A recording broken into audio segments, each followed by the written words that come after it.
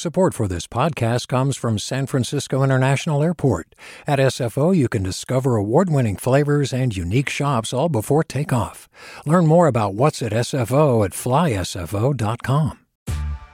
Hey there, this is Brittany Luce from NPR's It's Been a Minute. KQED's podcasts like The Bay Curious, Mindshift, Right Nowish, and more all tell the stories of the Bay and beyond with reliable, human-centered journalism.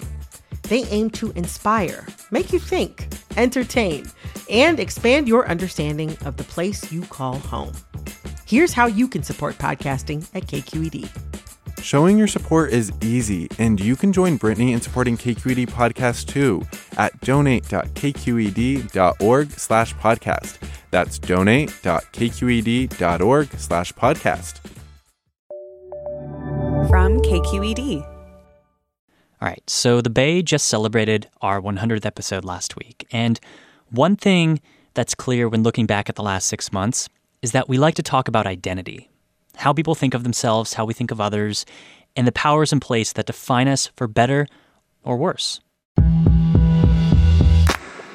The only thing that your question makes me think of is how angry I get when someone says something like, "You're so white." Today, we'll hear an argument from one Asian American writer who says the whitening of her identity harms other people of color. I'm Devin Katayama. Welcome to the Bay.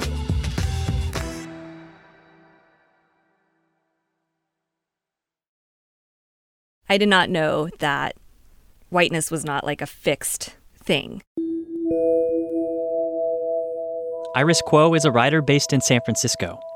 Whitening is a sociological phenomenon in which the white race expands to basically swallow up groups that previously weren't considered white.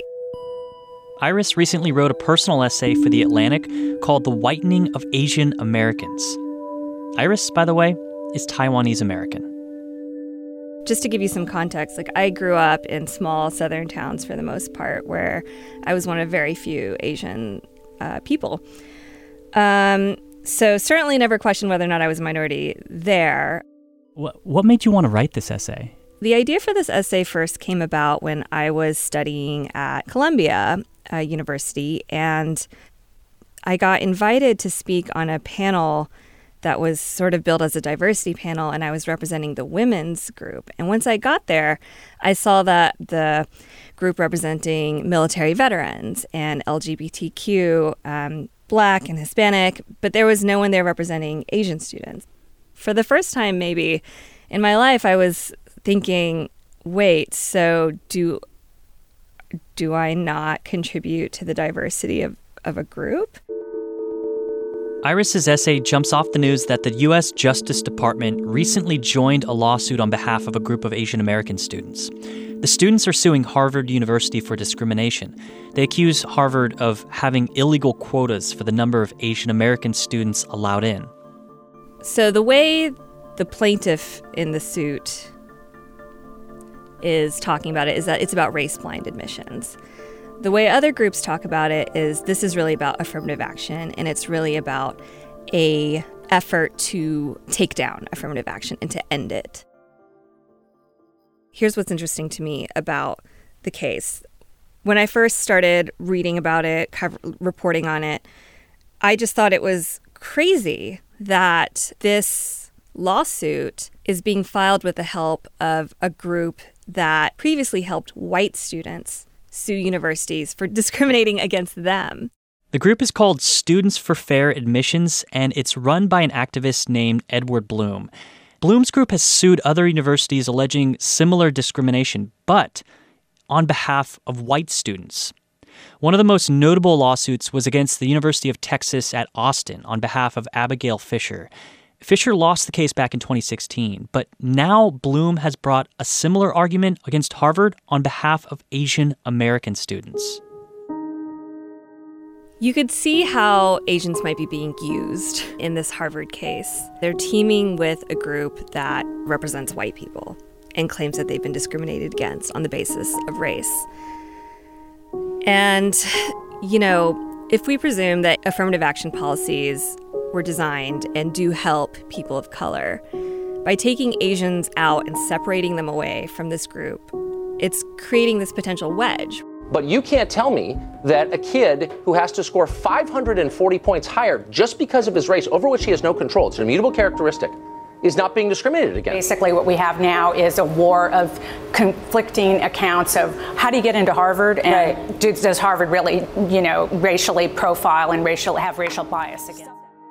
It's dicey territory. It is dicey. Yeah. Well, I think where this conversation kind of gets interesting too is that Asian Americans are both kind of this excluded minority group, but they also are seen as like a model minority in a lot of ways, and that kind of has aligned them in some ways with white Americans and has gotten them some privileges. And I kind of want to ask you about whether you've ever felt that you've personally benefited from some of the privilege that white people have.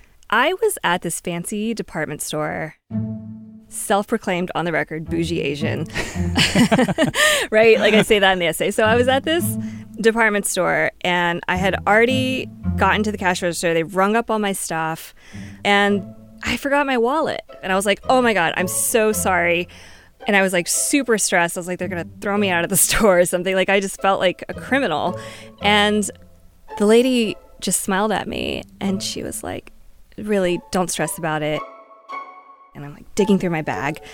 And finally she's like, look, we're going to let you take this merchandise home. And we're going to trust that you're going to call us back with your credit card number. So the woman who said that to me looked like she might have been white. And there was another woman of color behind the counter. So as this other woman is like telling me, we're going to trust that you're going to call us back, you're going to take the merchandise back, the woman of color, it just looks like flabbergasted. And I'm flabbergasted. Like, we're just like, what? Really? You're going to do that? Like, oh my God. Yeah. Oh my God. Yeah. And literally the first thought that went through my mind after I got over the shock of her saying that was, is this what it's like to be a white person?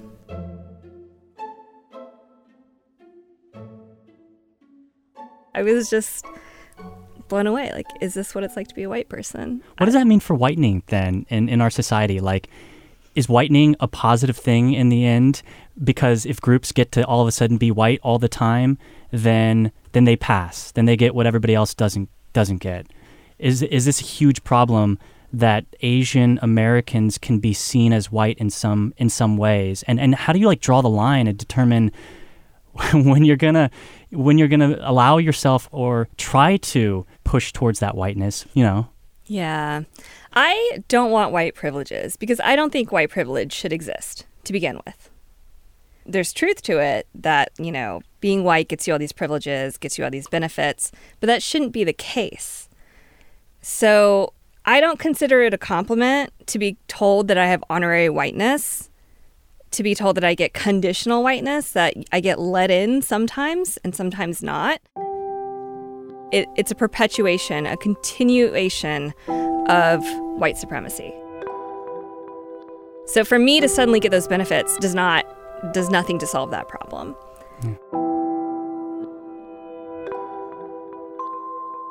I think Asian Americans are starting to enter a racially nebulous place.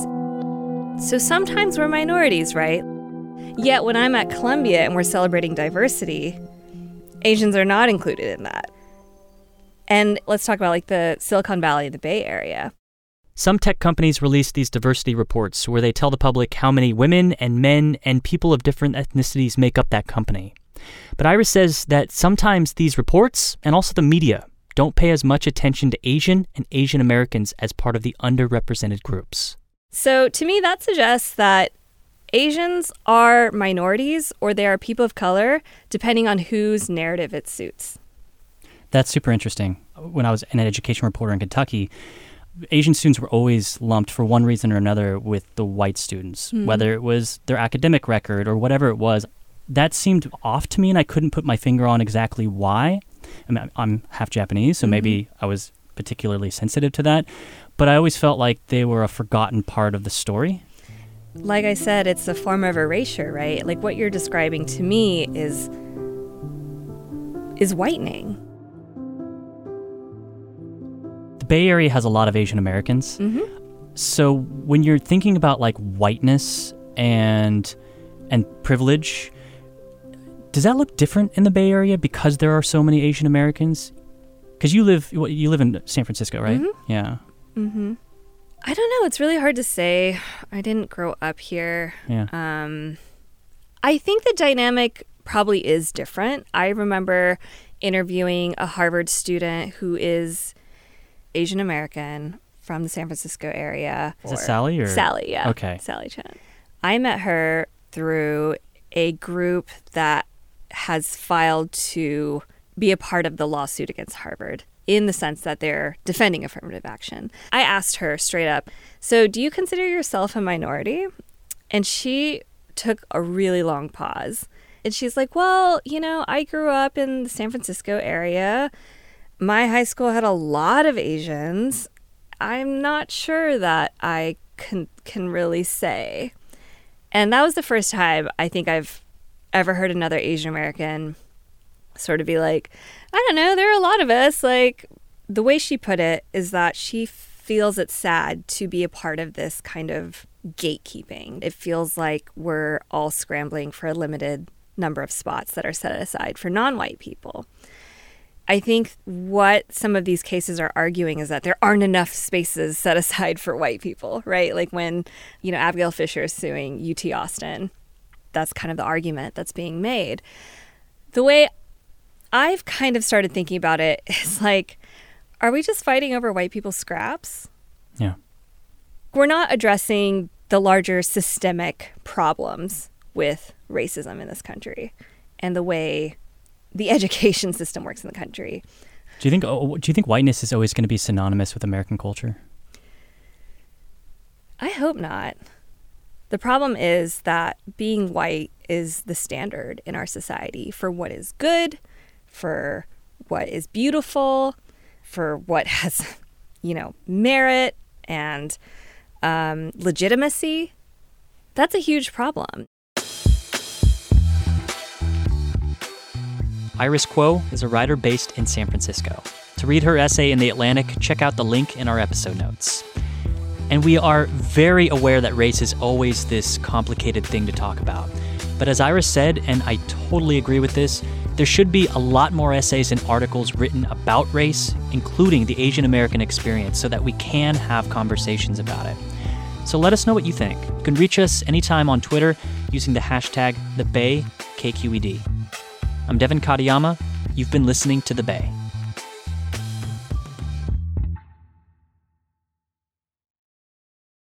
Do you love learning about the San Francisco Bay Area? Its history, its people, its unique blend of cultures? Then you should check out the Bay Curious book.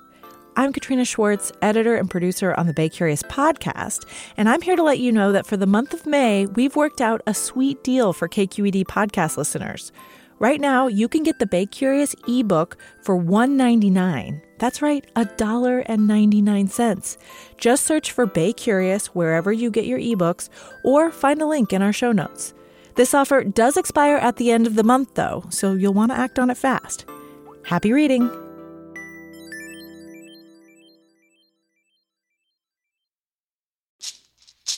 Hey, it's Glenn Washington from Snap Judgment, and if you love what you're hearing, and I know you love what you're hearing, please consider becoming a KQED member.